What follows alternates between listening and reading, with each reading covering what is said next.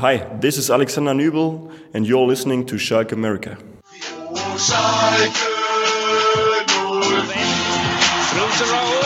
Lovely chip by Raul. 4 on Schalke. Kurani and Edu.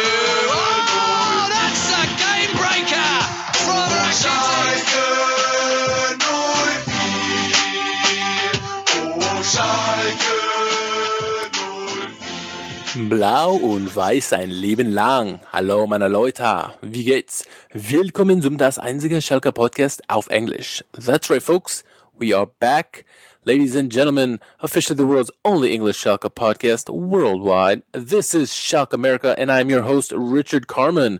Schalke fans are some of the most passionate fans in the world, many of whom speak English. This pod aims to bring you the latest from the Royal Blues, talk to the English-speaking fans of the club, get their point of view across, and bring you game highlights. As always, joining me on the show is the sultry voice of Jack Mengen. How are you doing, Jack?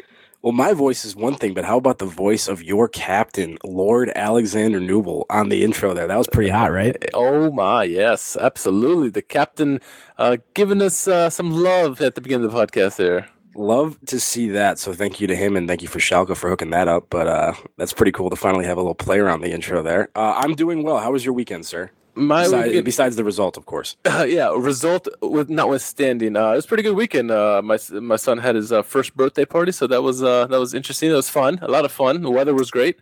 Time flies. I just remember last year when I was doing that one episode without you because of the recent birth of your son. So congratulations to you on that. Thank you. Yeah, it was. Time has flown really, really fast, too fast. But yeah, other than that, really, really good stuff. The weather's great here. How about you, man? How things going? Oh, it was a lovely day in Chicago today. Yeah, it was great. I'm just so happy. I mean, I can't even put into words how happy I am that football's back. And obviously not just the Bundesliga. I mean, I watch Premier League, I watch La Liga, I watch all of it. So just being able to start my mornings with a strong cup of coffee and a bunch of soccer from all over the world is fantastic. And there I am using soccer and football interchangeably, probably just confusing everybody, but it's a beautiful time of year. It is. And you mentioned coffee. I'm actually having a coffee right now. It is very late where we are recording, but we got to stay up and get through this podcast. If I have a harder drink, I think I may not make it through the podcast. So, because we have to talk about this Bayern result 3-0. It was the scoreline. This one was at Gelsenkirchen, Jack. It was an interesting game to say the least. A tale of two halves, right? Yeah, I'd certainly say so. Not a strong start from us, but much improved in the second half, in no small part due to the introduction of one Ahmed Kutucu. Yes. Free Kutucu movement. Yeah, I mean, imagine that. I mean, we'll get to that. Absolutely, we will. Yeah. Before we get into this matchup, which was very curious to say the least, look at the lineups real quick. We'll start with the road team. And by the way, a lot of traveling road supporters for Bayern in this one. This was a big traveling contingent. Usually you don't see as many traveling fans unless it's the Revere Derby. But, they traveled in masses, and their lineup that they had for this one, Neuer, obviously, the guy who was booed all game long. In defense, they had Pavard, who came up. We'll talk about Pavard. Yes, we will. Sule Hernandez at center back with David Alaba at left back. In the midfield, you had Müller and Tolisso, who were at the flanks. In the center was Joshua Kimmich, of all people. And then up top, you had obviously Coman and Gnabry and Lewandowski leading the way. Pretty standard lineup for them. The big thing with Bayern, though, on the bench, they did have Ivan Perisic, who we'll talk about later. Philippe Coutinho, who also made his debut, and then Alphonso Davies on there. So we'll go to the Schalke lineup now. The captain, who we heard from at the beginning of this podcast, Alexander Nübel. He was in net. In defense, John-Joe Kenny, Benjamin Stambouli, Matija Nastasic, and Bastian Oczipka. In the midfield, you had five here. We had Daniel Caligiuri, Omar Mascarell, Weston McKennie, Benito Raman, Amin Harit, all led by Guido Burgstaller up top again. We will, let's talk about that. Again, they're going with Guido Burgstaller. We love the guy, no doubt about it, right? But he just doesn't have the legs, and this game again showed was glaring that he didn't have the legs, didn't it, Jack? And it wasn't just the legs, honestly. He was awful in a lot of different ways. So yeah, I wasn't pleased to see him starting up again. And I think now that we got a decent look at Katuchu, I'm hoping that David Wagner will realize that that's the guy that needs to be starting going forward, and hopefully we'll see that.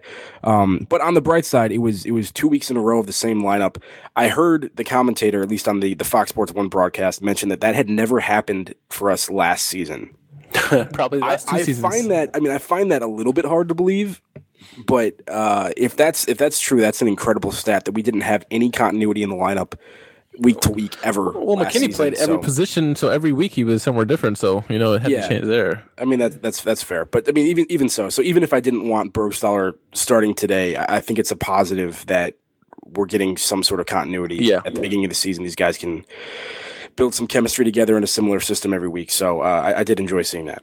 No doubt about that. I agree about that. You need continuity to have some chemistry and team do good things, because if you're out there constantly with different guys, you're not going to be able to read each other. And we saw last year how that happened, how that played out, right? So, I'm going to bring up an old name just because he kind of taught us some things, right? I'm talking about Domenico Tedesco. He, say what you will about him, but he gave us a clear recipe on how to play against Bayern, and hang tough with them, right?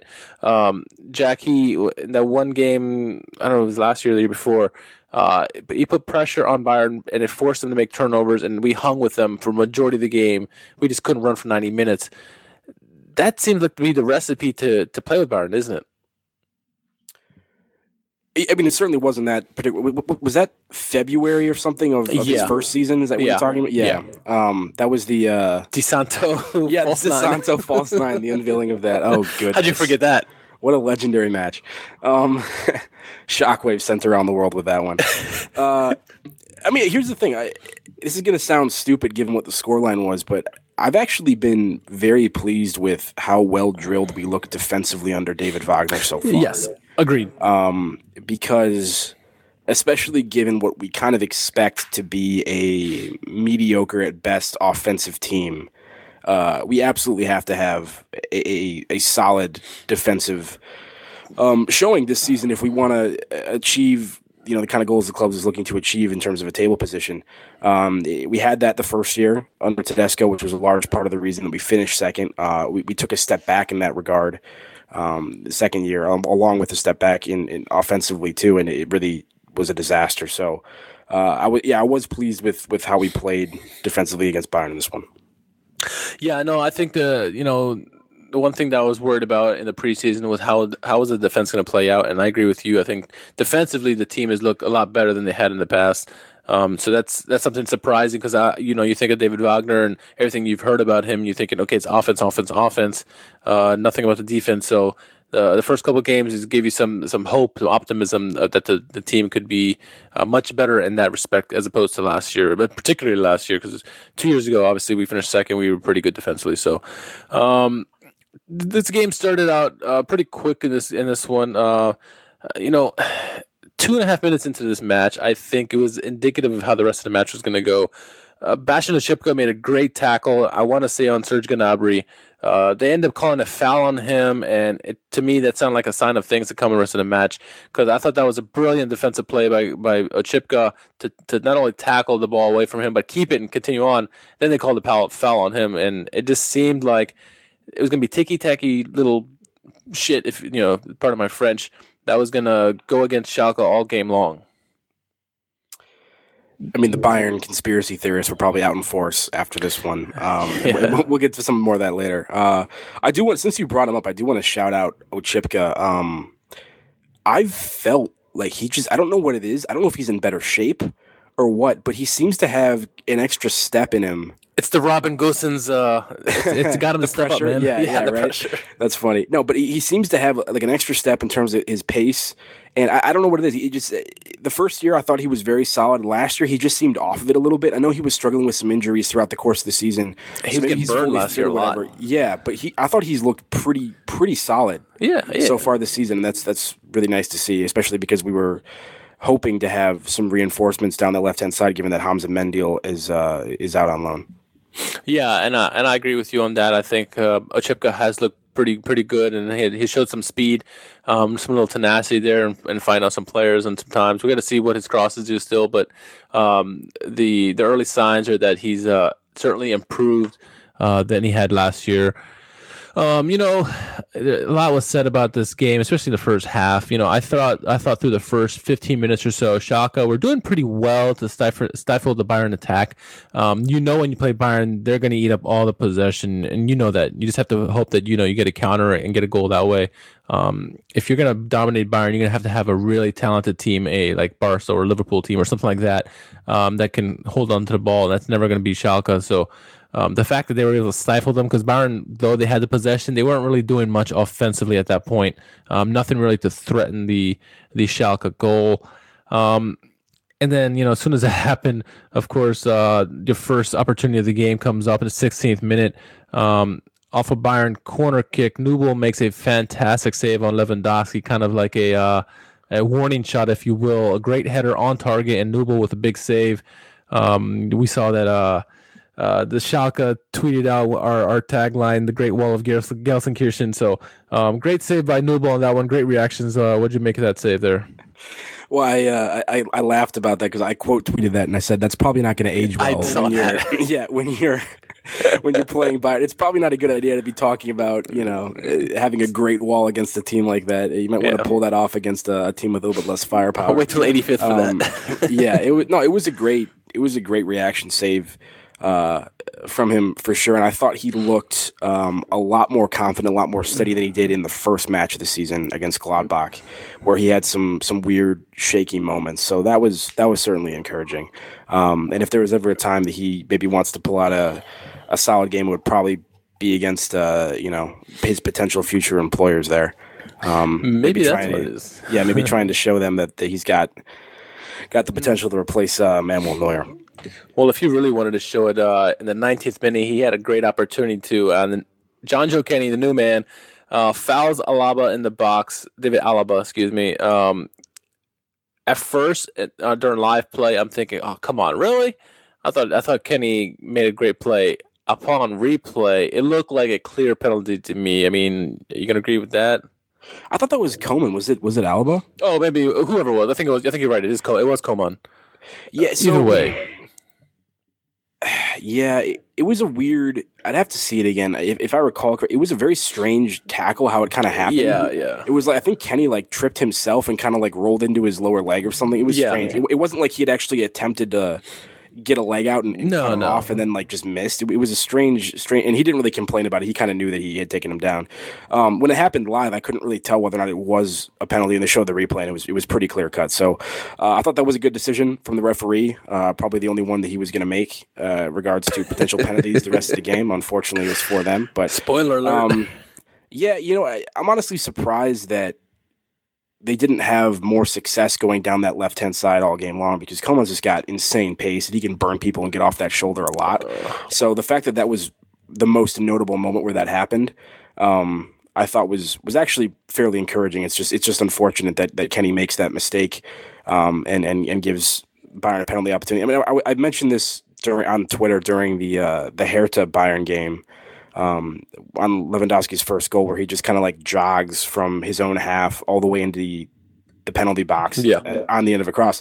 I mean, the thing for Bayern is, especially when you're a team like Schalke, if you're going to beat Bayern, you need to play a near perfect game, and you have to make them score goals from open play, because they're perfectly capable of breaking you down, and they, more often than not, they will do that. So you have to make them do that. That has to be the way that they get their goals. You can't give them penalty kicks. You can't make stupid mistakes where they get absolute sitters on things. You can't give them a lot of dangerous free kick opportunities. And we saw a couple of those things happen in this one.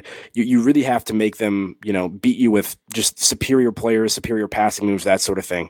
So, to have a decent start through the first part of this match and then just give them a penalty opportunity was really frustrating, because it's exactly the kind of thing that seems to always happen when we play Bayern. It's just a stupid mistake at some point that gives them, a very clear cut. I mean, I think one of the last times we played them, I forget which match that was. It was just an absolute hospital pass, maybe from Serdar that just got intercepted and they ran right in the score, and it's just that kind of stuff. It's like we don't seem to do that against a lot of other teams, and some of that's like just superior players. I mean, like Coman, if he wasn't the player he was, he might not have put Kenny in that position. So you got to give Bayern a little bit of credit, but that's the kind of thing you just got to avoid if you really want to get results against Bayern. So it was frustrating to see. Absolutely, and like we said, that was Nubel's opportunity to show his future employer, maybe, I don't know, to show what he got and to stop the penalty against Lewandowski. But no, Lewandowski, he's clinical in these situations. In all situations, he scored the goal. And just like that, Bayern are up 1-0. It seems kind of like a cheap way to go down to Bayern. As you mentioned, you want them to earn the goals in open play, not in set pieces situations, certainly not from a penalty, which they scored. So you're like, come on, really? But, Schalke, I think, were, I don't want to say good, but they kind of quickly regrouped almost and continued on as they were before that goal. I thought in the 25th minute, Burgstaller had a good opportunity to find Harit, who was open. He took too long and went for the high-risk pass where it was like trying to volley it or chip it over everybody to him. It still got to him, so almost. But I thought he had Harit wide open for a pass moments before where it should have been one-on-one with a ground pass and would have scored for sure, I thought. Was that the one where he received the ball with his back to go at the top of the box? Yeah. Okay, so this was an issue with Burgstaller all game long. He did it on multiple occasions. And this is what I was mentioning earlier when you said, he just doesn't have the pace anymore. It's not just that. It's situations like this where he gets the ball into his feet and he just dicks around with it for far too long and can't make it like a quick opportunity. He doesn't make up his mind. There'll be a layoff that's available. I mean, like Burgstaller, if nothing else, has the ability for hold-up play, right? Yeah. He's physical. He's got great balance. You play a ball into him, you can usually hold somebody off for a second. He probably can't, turn on him and beat them, but he can hold the ball up for a minute. And, that was an opportunity where Harit was wide open, and he had an opportunity to play it on the ground, give him a little lead pass on the ground into the box, doesn't do it. And then even after that, he could have played that little chip ball a little bit earlier and ultimately waits until it's way too deep and Neuer can kind of be in a position to come out and get it. So that was frustrating there. Yeah, and the first half was all Bayern in terms of statistics, right? Possession, shots on goal, this and that. The few moments that Schalke did have probably didn't come until later in the first half. In the 29th minute, Mascarell, I thought, did well to force a way to get a shot opportunity. He missed the wide, but you like to see the Mascarell, pushing up and trying to get some opportunities there. And then in the 42nd minute, Weston McKennie, it seemed like he was trying to be playmaker at the beginning. He set up Harit for a shot. Unfortunately, the shot by Harit wasn't that great, right to Neuer. So it was a save. It was only 1-0 going into halftime. What did you make of the first half? Because a lot of people on Twitter, especially the Schalke Nation, they said it was like, oh, we were terrible, this and that. Did you have the same feeling as them, or did you see it another way, or how'd you see it? I mean, it was a good first half defensively, I thought, for the most part. They had a couple opportunities here and there, but, I mean, they didn't do anything that really made you that worried. And a lot of times when you play Bayern, it just feels like every time they're coming down, they have the potential to score, and you're just your stomach is in knots the entire game because you feel like any particular moment could result in a goal. Didn't really feel that way in this one, which was credit to the organization at the back. And surprisingly, I mean, this is Stambouli and Nastasic doing this, and like we said before, that might not end up being our first choice center back pairing. Although I think probably Nastasic maybe has a better chance of being in there than Stambouli long term. But absolutely abysmal going forward for the most part. I mean, a couple opportunities here and there, but much like the Gladbach game, not quite as bad, but much like the Gladbach game, just a lot of unforced giveaways on just bad passes, or it seems like there's times where the players are just not on the same wavelength, and the guy's looking for one of them to make a certain run, he just goes the opposite direction, and the pass misses him by 5 feet. I hope that's just kind of early in the season jitters, rust, and once they get back into the swing of things, they'll be of one mind a little bit more frequently, and make more anticipatory passes or runs that are going to help connect things. But yeah, just some really sloppy play in that regard. And then, Burgstaller was brutal, and, Benito Raman, virtually anonymous, barely got on the ball, not having an impact on the game whatsoever. I mean, his finishing was pretty bad in that Gladbach match. But, the thing you could at least say in that one was that, he was popping up in dangerous areas and getting on the end of chances. And putting himself in a position to make an impact, and he just was non-existent in this one. Do you think that was a result of just him, not being in the game, or Bayern taking him out, or the bad passing that was happening by Schalke, that he was not getting the opportunities that he needed? I mean, there was I thought he made some good, I guess, attempts at trying to like, I think between Ochipka and whoever it was. In the midfield on the left-hand side, we're playing pretty well, trying to set up Benito Rahman a couple of times, but he just couldn't get to the end of it, like you said. But what do you think it was just him having a bad game, or Bayern shutting him out, or a combination of things? Yeah, I didn't keep a close enough eye on it. Maybe Gnabry was shutting him down or something. I mean, maybe I do think a lot of our build-up the first two matches has been predominantly down the right-hand side. Yeah. So that could be part of it as well. But it seemed like everybody else was able to get on the ball at times. Harit, Bergstaller, McKennie, Caligiuri. So, I mean, he was really the only guy that wasn't really involved in that sense. So when you have that kind of I mean, when everyone else was getting involved in the play, you would think that he'd be able to too. So yeah. Hopefully things improve for him. Obviously, I'm not trying to crucify this guy this early into his tenure at Schalke. He's not Rudy. Yeah, I mean it's very early in the season, but definitely not a promising start from what is ostensibly your marquee summer signing, as sad as that is. That's kind of like our big guy that we brought in, but we splashed a little bit of cash for him, and it definitely hasn't justified that through the first two match days. But like I said, it's early. I think my first half assessment was pretty much the same as you. Defensively, I like what we did. We didn't give them too much opportunities. They didn't look that threatening. Yeah, they had that penalty kick goal, but other than that, there weren't many moments where you were like, oh, Nubel's really under fire. He had the big save against Lewandowski just before the penalty. But other than that, I thought Schalke, although they were getting bossed by possession, they were doing their end of the bargain by limiting the opportunities that Bayern had, and not many teams can say that. So 1-0 at halftime, they were down. Second half is when the wild ride would begin, Jack. It started, for me at least, I don't know about for you, but for me, in the 50th minute, McKennie, he was guarding Tolisso.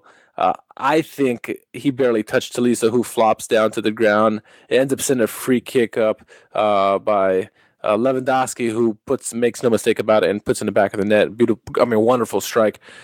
Did you think it was a foul there, or do you think because I think it was a complete flop there. I didn't think McKennie got him that much. He had his arm around his shoulder, but it wasn't like sometimes you see guys and you really pull them and you're like, hold it, come on, that's a foul.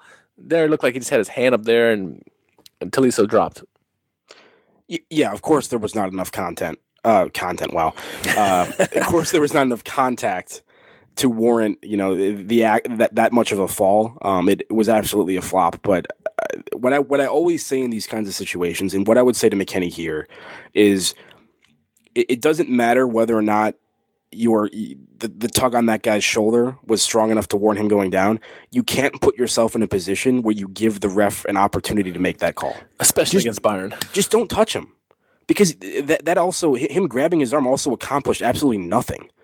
Like, he wasn't actually stopping him from doing anything. Just he didn't need that. He was kind of on his way to go behind him and get in position to D him up. And to me, it's just silly to even do that in the first place. Just don't give the official an excuse to make that call. Just keep your hands to yourself. It's unfortunate. It absolutely is a flop. It's a very soft foul, but if you don't touch him, that doesn't get called. So I kind of see it both ways, you know what I mean? And then as far as, the Lewandowski free kick, it's just class. It's a great free kick, and it's a very dangerous area and angle for him to take it. Nubel tried to get over, but it was hit with a lot of pace. And, perfectly struck. Yeah, it was deep enough where he didn't have to hit it, as softly as you sometimes do to get it up and over the wall. He was able to kind of put his laces through it a little bit more because of how far out it was, and he really had a night. I mean, that's what he does, though. That's why he's one of the best in the world.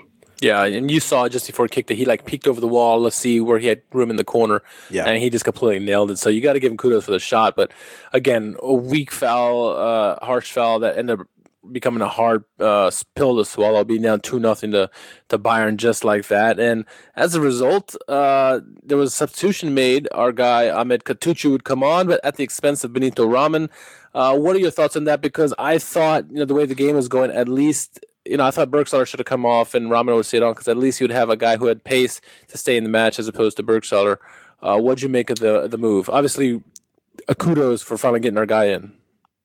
Yeah, I agree. I was advocating for Bergstaller coming off just because I felt like if Katucu opened up the game as we expected he would, right, Raman would probably be a more dangerous contributor to that than Bergstaller would, because of his pace, because of his on-the-ball skills, that kind of thing. So yeah, I would have preferred Bergstaller to come off, but you can't really blame Wagner for doing it, given how anonymous Raman was, as we already discussed. Raman certainly did nothing to justify remaining on the pitch. Right. You can't really complain about it. But yeah, I was thrilled. I was, I mean, come on, you're talking to the founder of the Free Katucu movie here. And I mean, honestly, he had more of an effect than I even expected him to, because the game, just changed instantly in my instant opinion. Impact. Yeah, I mean, it had more of an impact than I expected. But I mean, this is exactly why he needs to be in the match, and why, in my opinion, he needs to be starting. I mean, he gave all of his teammates more confidence. The energy level just picked up immediately. People were more brave on the ball. People were making runs off of each other. It was a completely different team the second he stepped on the field. I mean, like, that was some of the best offensive football I think I've seen Schalke play. I mean, maybe all of last season for the most part. I mean, honestly, I mean, it was we had Bayern on the back foot, and I mean, we'll get to this in a second, but we should have gotten something out of it too. So let me put this in context, right? So as soon as Katucu came on, by the way, instant impact. For the following 20 minutes, Schalke outshot Bayern 5-1. We're constantly in the Bayern's half. I don't think Bayern made many opportunities outside unless they were clearing the ball. I mean, it was constant pressure by Schalke during this 20-minute stretch, all because of the substitution of Ahmed Katucu. He is that kind of player that he picks up all of a sudden the momentum of the team. The fans got into the game when he came in. And so like you're talking about the chances where we should have scored. If it was started with the 55th minute, Harit fouled at the top of the box. No call by the referees. Then you could argue that McKennie was taken down in the box. I'm going to say that's a stretch. I'll get your opinion on that in a second. But a corner was given ultimately on that. What did you make of those two plays? Did you think Harit should have been a foul on Harit? Do you think McKennie, or are you fine with the corner kick? I honestly don't remember either of those that well specifically. I feel like the Harit one might have been a foul. The McKennie one I don't remember at all. But I do think we started jumping down the official's throat a little bit too much. Yeah, we started appealing. Yeah, especially. I mean, I don't know. Yeah, Bergie was like every play. He was like, "What the hell is a handball?" yeah. So that half of them were right. That was a touch distasteful, in my opinion, to just start complaining that often. But there were some valid complaints coming up shortly. Yeah, on that ensuing corner kick, a possible handball in the box off the corner kick. No call, obviously, but then they show the replay, and it's a clear handball by Pavard. Clear handball to you, Jack? Yes, this one, if I remember correctly, comes from kind of like the right side of the pitch all the way over to the left part of the box, and I forget who gets on the end of it in terms of the header. Nastasic, I believe. Okay, but I mean, it's completely unintentional by Pavard, but his arm is at horizontal. I mean, it's almost at a 90-degree angle from his body. It is, yeah.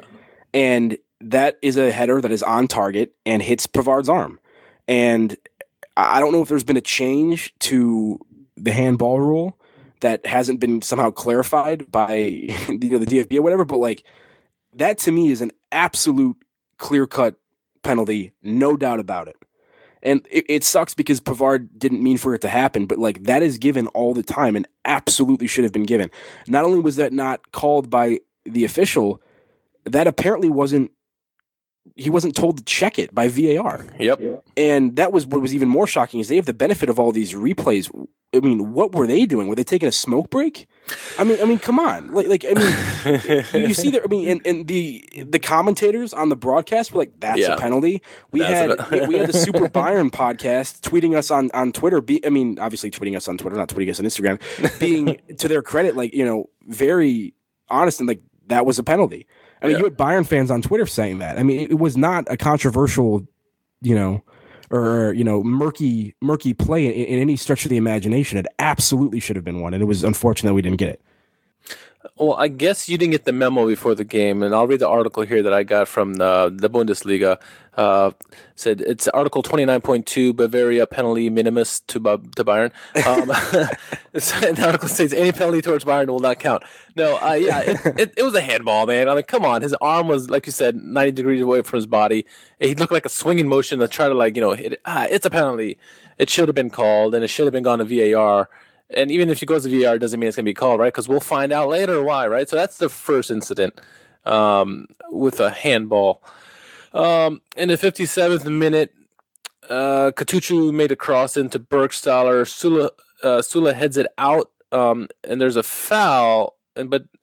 So it looks like Sula is covering Burgstaller. Sula heads it out. It looks like it's going to be a corner kick, right? But then they call a foul on Burgstaller for some reason, and the play ended up going the other way towards Bayern.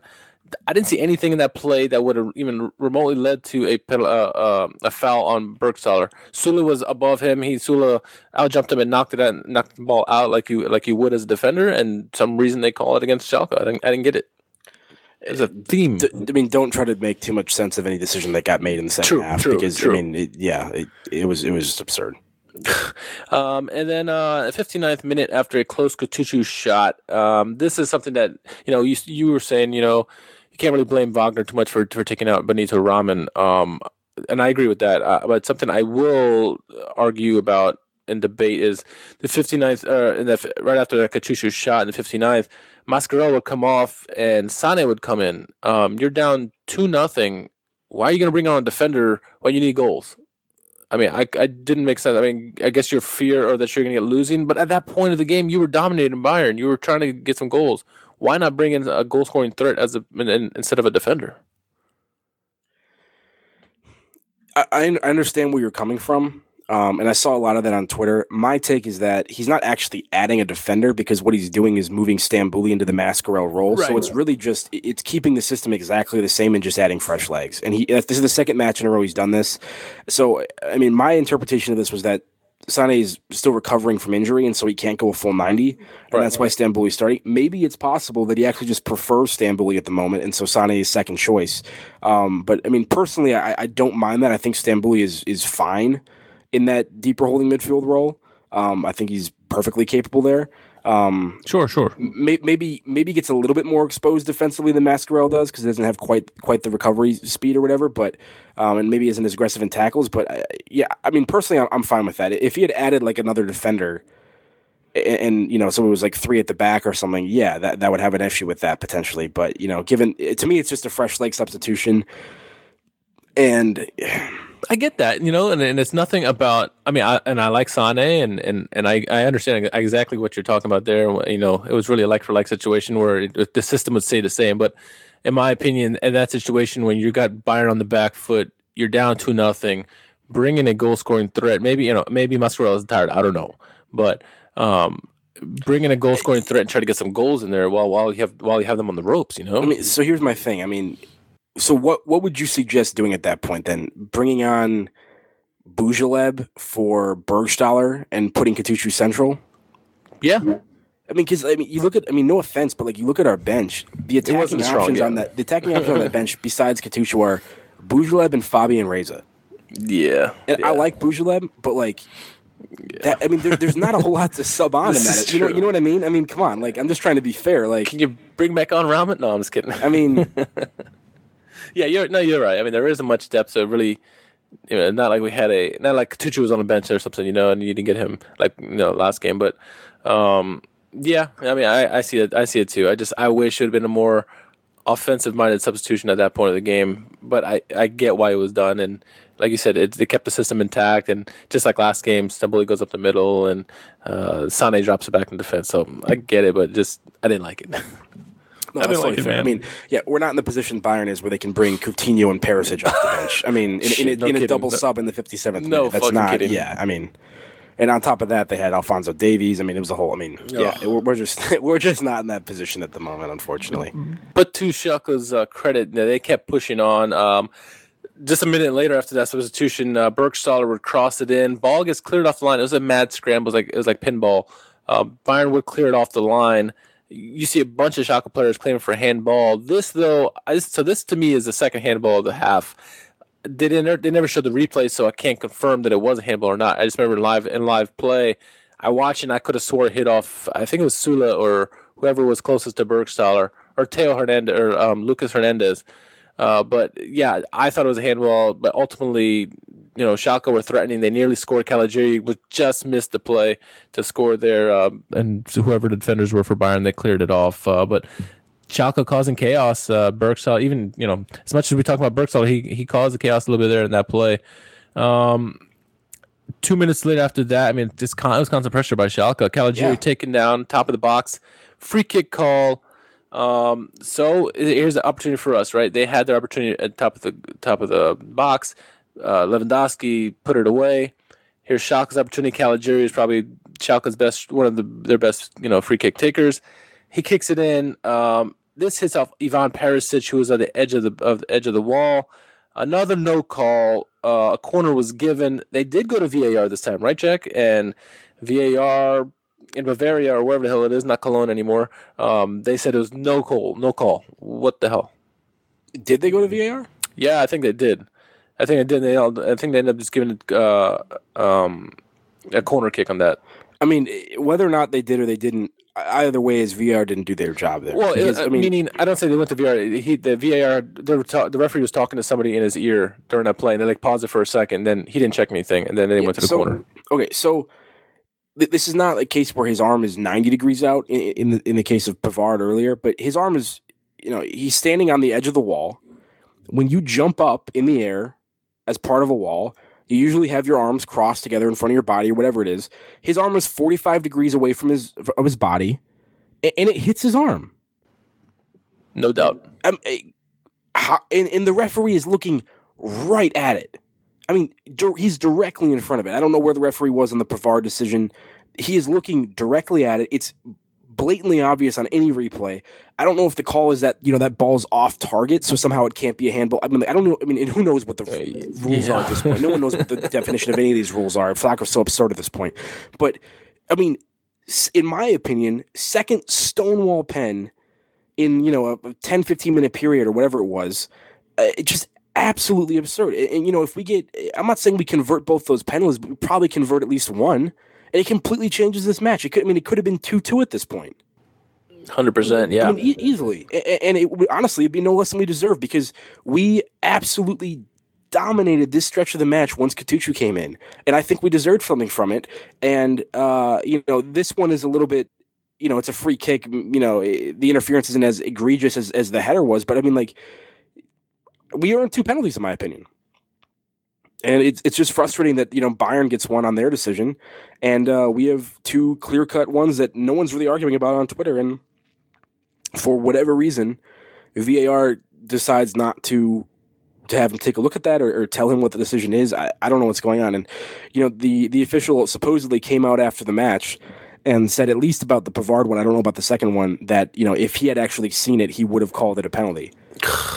So he didn't see it live. And then the question is, why didn't VAR tell him to go look at it? Yep.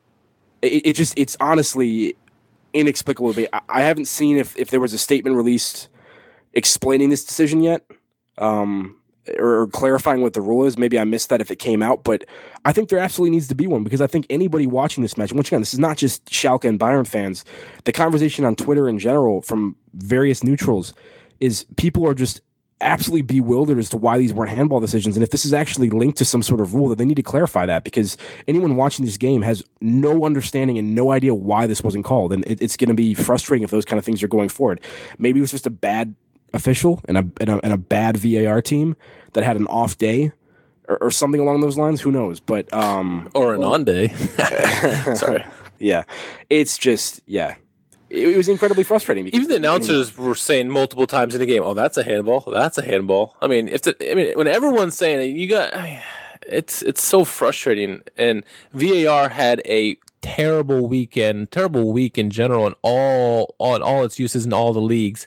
But that one, the Bayern Schalke match they topped the cake. I mean, there was multiple instances in the game where it should have gone to VAR and should have been called a penalty, and it was not the case. So, I mean, if you want to even use the standard that I think they're using in England, the phrase "clear and obvious error by the official," how is that not a clear and obvious oversight by the official? I mean, like I said, neither of these, in my opinion, unless I have some sort of very serious misunderstanding of what the rule is, neither of these were even remotely murky. These were blatant.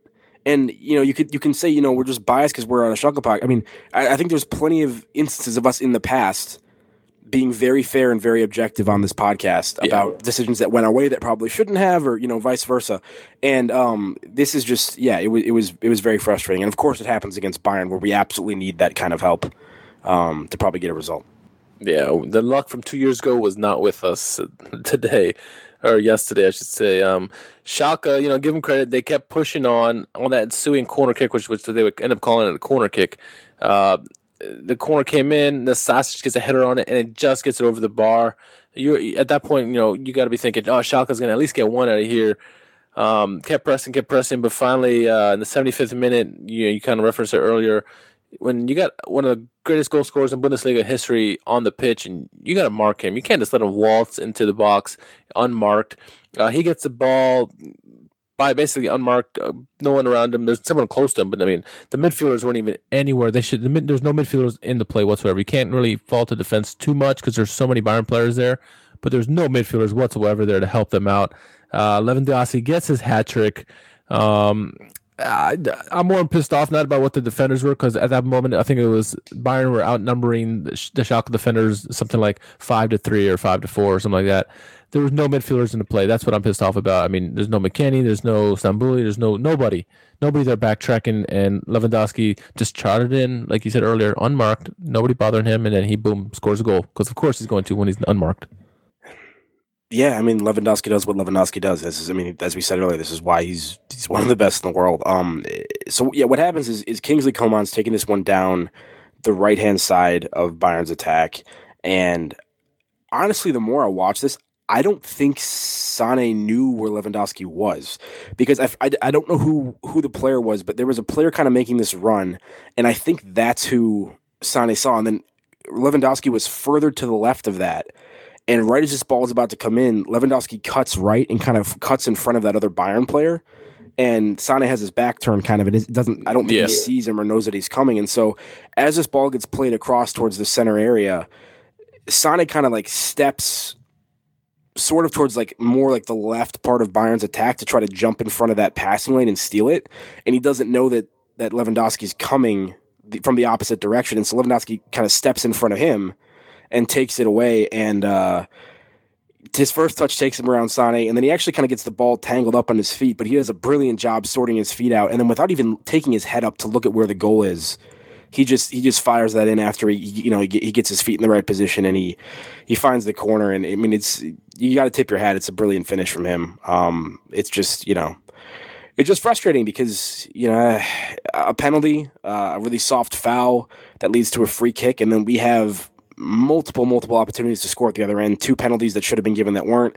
We don't get it, and then eventually they're going to get an opportunity from open play that they're going to finish, and that's what happens, and it's 3-0. It's a hat trick, and it definitely kills off the game at that point. So, but props to him. He scored his penalty, took an excellent free kick, and regardless of what you want to say about Sane on that defensive play, it's a great piece of play from Lewandowski. It's a good run. It's a good touch. It's a great job to sort his feet out, and it's a really smart finish. I mean, he knows exactly where the post is without looking at it. It's world class. With that hat trick, that's his 5th goal of the season. He's in 2 games. He's certainly on fire, and he's been a Schalke killer throughout his career. That's now 13 goals in 9 games against Schalke. Unreal, more than almost a goal and a half game, a goal and a half per game ratio there. That's unnecessary and unfair and whatever else you want to say, but the guy is good. So unfortunately, 3-0, that pretty much killed the game off. 75th minute. Nothing really Schalke could do after that. At that point, the game was over. The main talking point, I think we're in agreement, is the Ahmed Katuchu. As soon as he came into the game, instant impact for the team, for the crowd. He needs to start. I don't care whose expense. He needs to start next match. Whether it's in place of Bergstaller or Rahman or whomever, he needs to start 100% next game.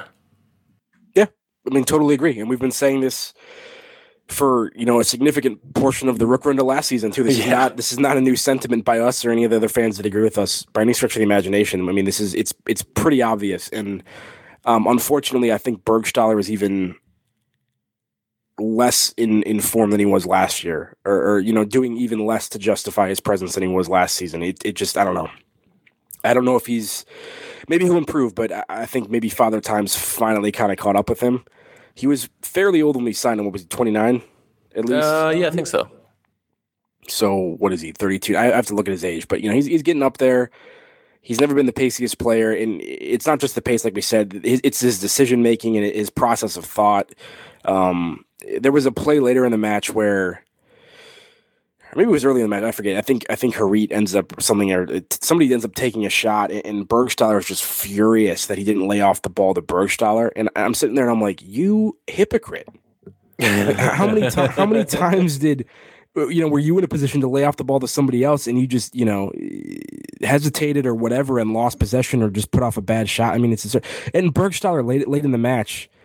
He ends up being offside because that's basically all he does. But a through ball is played in, and Neuer comes out, and he has the opportunity to play this across. It might have been to Harit, maybe it was Katuchu, I forget who it was. He has the opportunity to play this across the box for literally a tap-in goal, and decides not to do that. He runs around Neuer, and then he hits the post on an open net.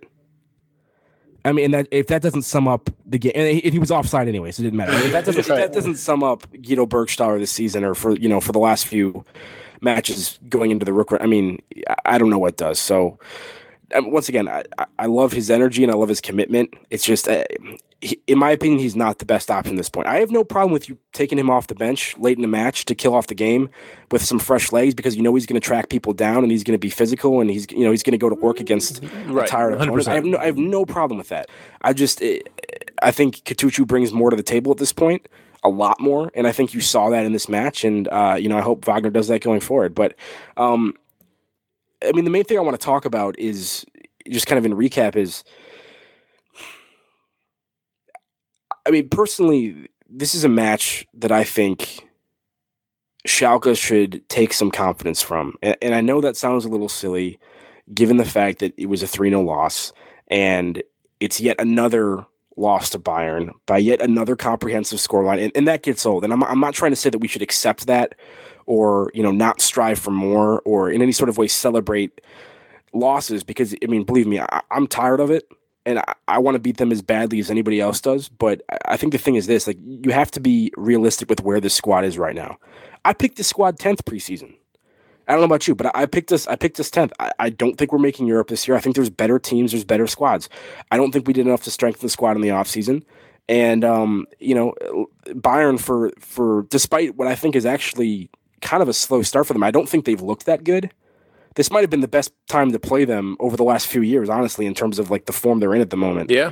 I mean, despite that, they're just better. I mean, you look at the lineups, and there's no comparison. So, the preseason, when the schedule came out, you had Gladbach and you had Bayern. And, given how we played last year and given how both these teams played last year, I think almost everyone would agree that these are both teams that'll probably finish in the top 6.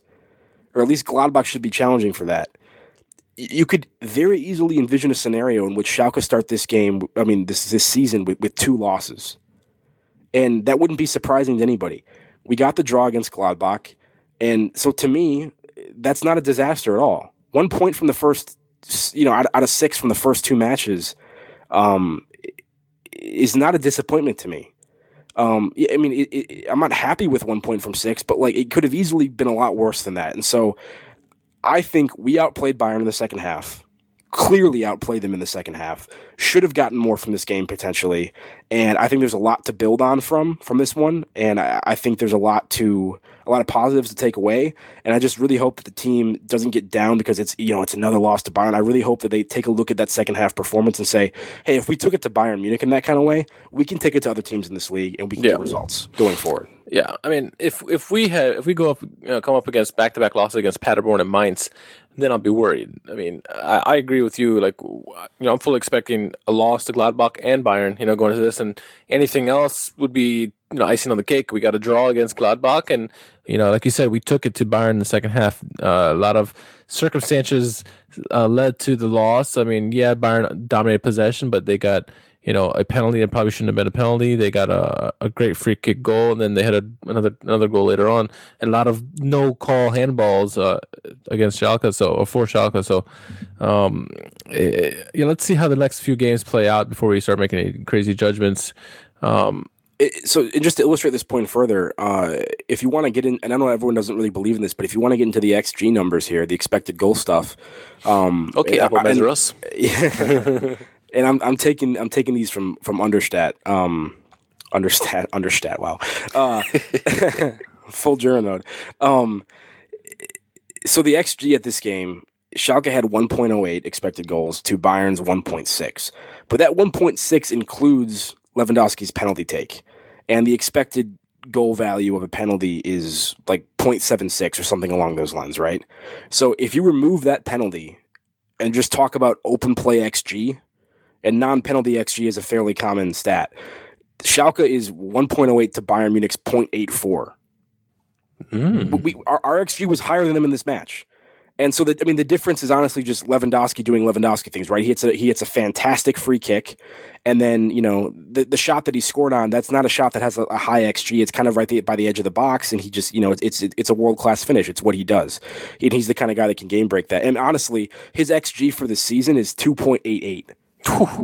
So he outperformed his XG for the season in one match in this one, which just kind of shows you the kind of player he is. But honestly, if you want to keep that penalty XG in there, and you want to talk about the fact that Schalke, in my opinion, should have had two very clear penalties.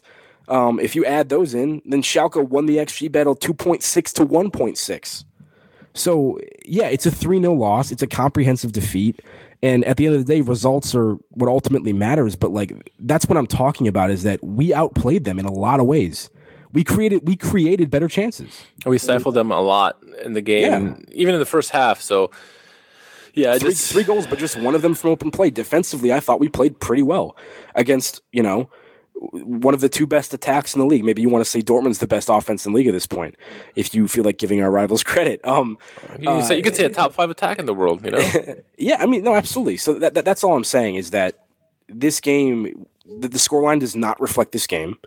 And yeah, results matter, and we have to get better results.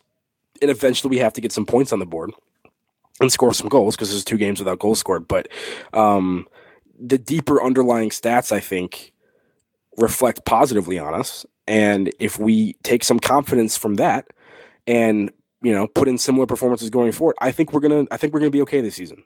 That's all I'm saying. 2 things. Are you worried at all that there's no goals through 2 games? I get it. Yeah, I get who we played recently. I mean, we got a shutout in the first game. Neither team scored in the first game, and it's Bayern in the second game.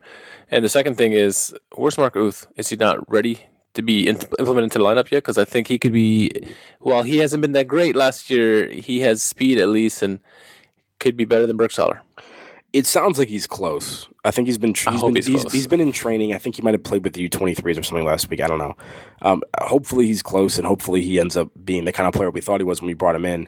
Of course I'm concerned that we're the only team in the league through 2 match days that doesn't have a goal. That's not a nice stat for us, and it's very concerning given how frequently we failed to score goals last season. We don't want to repeat that, and we're off to an 0-2 start. Not an 0-2 start, but we're off to another poor start in terms of the points we're getting. I understand that it is concerning, but I also think that Bergstaller shouldn't have started any of these games, and I think if Katuchu plays a full 90 or close to it in 2 matches instead of basically 45 minutes, that maybe we would have scored a goal by now.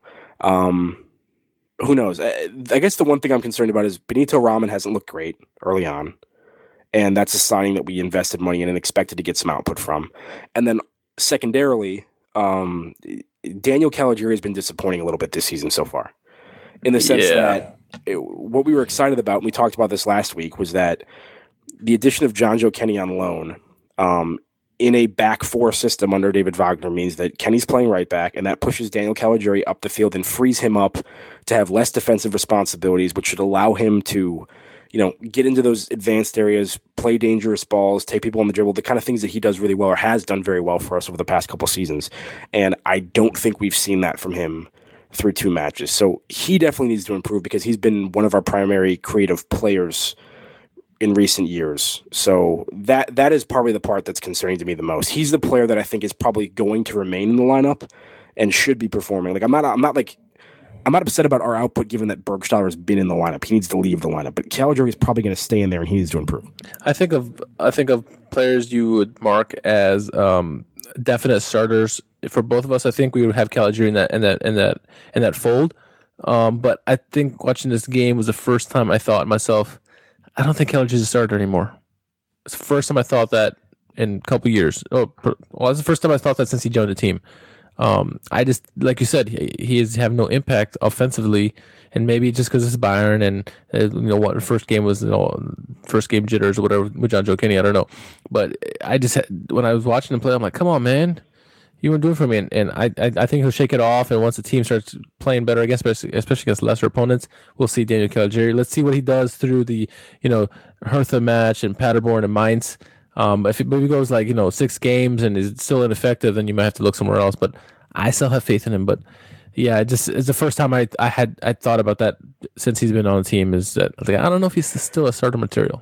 And listen, he's 31 now, 31 and a half, so he's getting up there as well. And maybe you never know when players are going to start to decline. I'm not willing to give up on him after 2 games this season because of how good he's been for us recently. But I mean, who knows? I mean, you may end up being proven right over the course of the season. We'll have to see.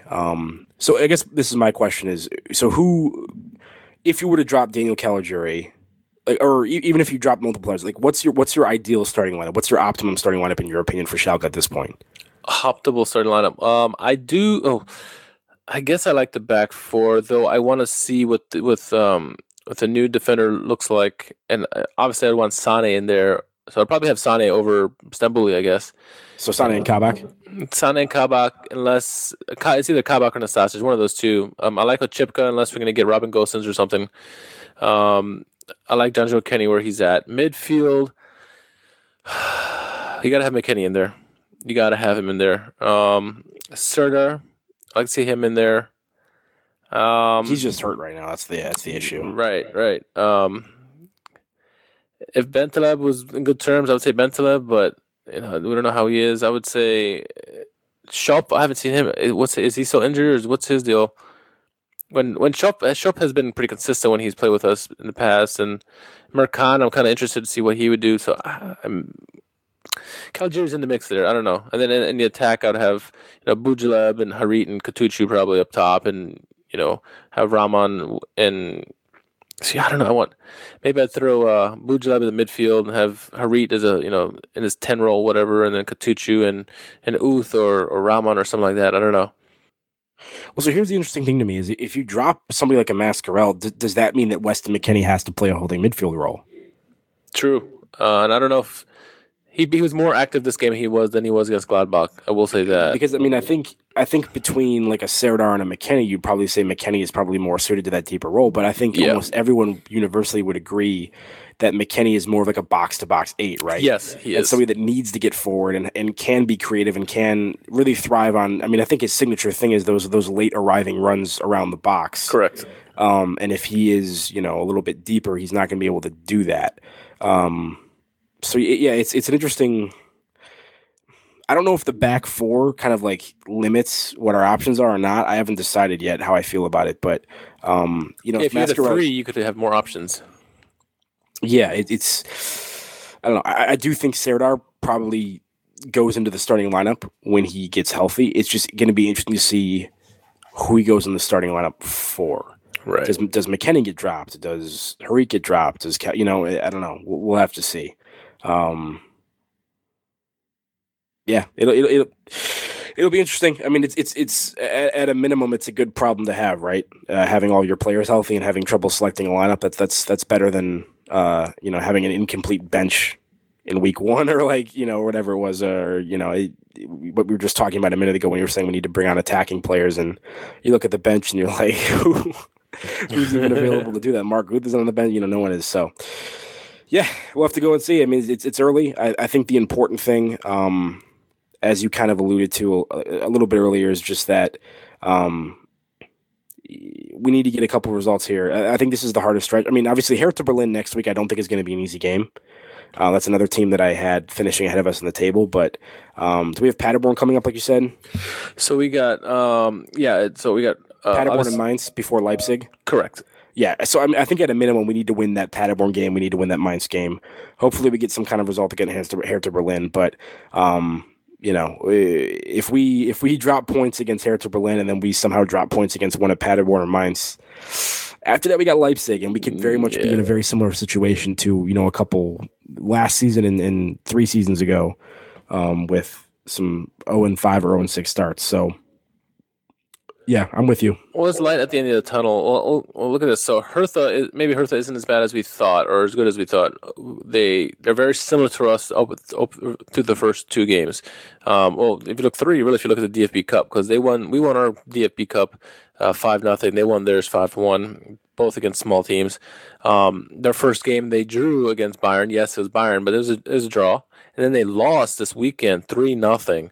To Wolfsburg, so they're coming literally one place ahead of us. Same goal differential, -3. They've actually given up more goals than we have so far this season. They have been looking sharper, as you'd mentioned last week, against Bayern than we have looked at all. So there is a little caveat. So maybe it's not as bad. We'll see. I mean, we'll see what kind of team shows up. If the second half team against Bayern shows up, we could make a surprise win. But what are your predictions for next game? I mean, so the one thing I'd say is we're in 12th place right now, despite not having a win through 2 matches, it's not a terrible position in the table to be in, given the fact that you haven't picked up a win yet. I mean, and Paderborn and Mainz are 2 of the 4 teams that have lost both games to start the season. So, I mean, obviously they're due at some point, but you'd like to think that those are 2 early games in the first 5 games or so that we have to target to pick up some serious points. So let's hope. Hertha, I don't know. Yeah, like you said, they're just 1 point ahead of us. I didn't watch that Wolfsburg game, so I don't know how accurately that 3-0 scoreline kind of reflects what actually took place. I mean, I do know that there's a lot of people that are very high on Wolfsburg this season. I have them, I have both Hertha and Wolfsburg finishing ahead of us in the table. Yeah. So, but who knows? It very well could end up being that Hertha is going to finish somewhere around us on the table, and this is going to be an important match to see who kind of comes out on top at the end of the season. So, either way, I think most people would probably say Hertha is something of a kind of mid-table side. We are at home, if that helps. Yeah, and so, I mean, if Schalke want to avoid finishing kind of close to the bottom, mid-table sides and less than mid-table sides are teams that we need to find a way to get points against. So, hopefully we pick up at least a point against Hertha. Did they do the double against us last season? I believe they did. No, we had. Is that the one game we drew 2-2 with them in Berlin? I believe that was. You think that we would look this up before we came on the podcast, right? I'm pretty positive we drew them in Berlin 2-2. I'm pretty positive. Okay, I just know there was one match last season where Andre Duda just tore us up. That was the first game against us. Okay. Yeah. Okay. Yeah. Anyway, so it'll be interesting. They definitely looked pretty good against Bayern, I thought, for the most part. A little bit sharper than we looked, although we did play a pretty good second half. But then, yeah, like you said, it was a thrashing. So a draw for each of us in the first game and a 3-0 loss in the second game, very much lockstep. We'll have to see how it goes. But at the same time, they have, they at least have 2 goals to their name. And we have 0, so we need to turn that around. But hopefully that occurs with a change to who's leading the line, and hopefully that's Katuchu next game. We shall see. So on that note, I think we're gonna wrap this one up. It was we talked a lot about Katucci, a lot about the lineups and stuff like that, but it was some good stuff there. If you haven't done so yet, make sure you drop by the Schalke store, pick up your merchandise. You got great scarves you can pick up, the nice new uniform, especially like the one like our captain who introduced us in this podcast today was wearing in the game, the new black one with the like stars on it. Again, if you haven't done so yet, make sure you follow the Schalke German podcast, the official German podcast for Schalke 04. As always, we want to give a shout out to our friends over at NBC4 Nashville. We will come pay a visit very soon, hopefully. Jack, where can our followers find you on the Twitter sphere? JM Mangan, JMMangan. You can find me there, mostly tweeting about hashtag Free Katuchu. Hashtag Free Katuchu. And I'm Richard Carmen. You can find me on Twitter as well at _KHARMAN. Until the next pod comes, my friends, stay ready. We'll be with you soon. Tschüss.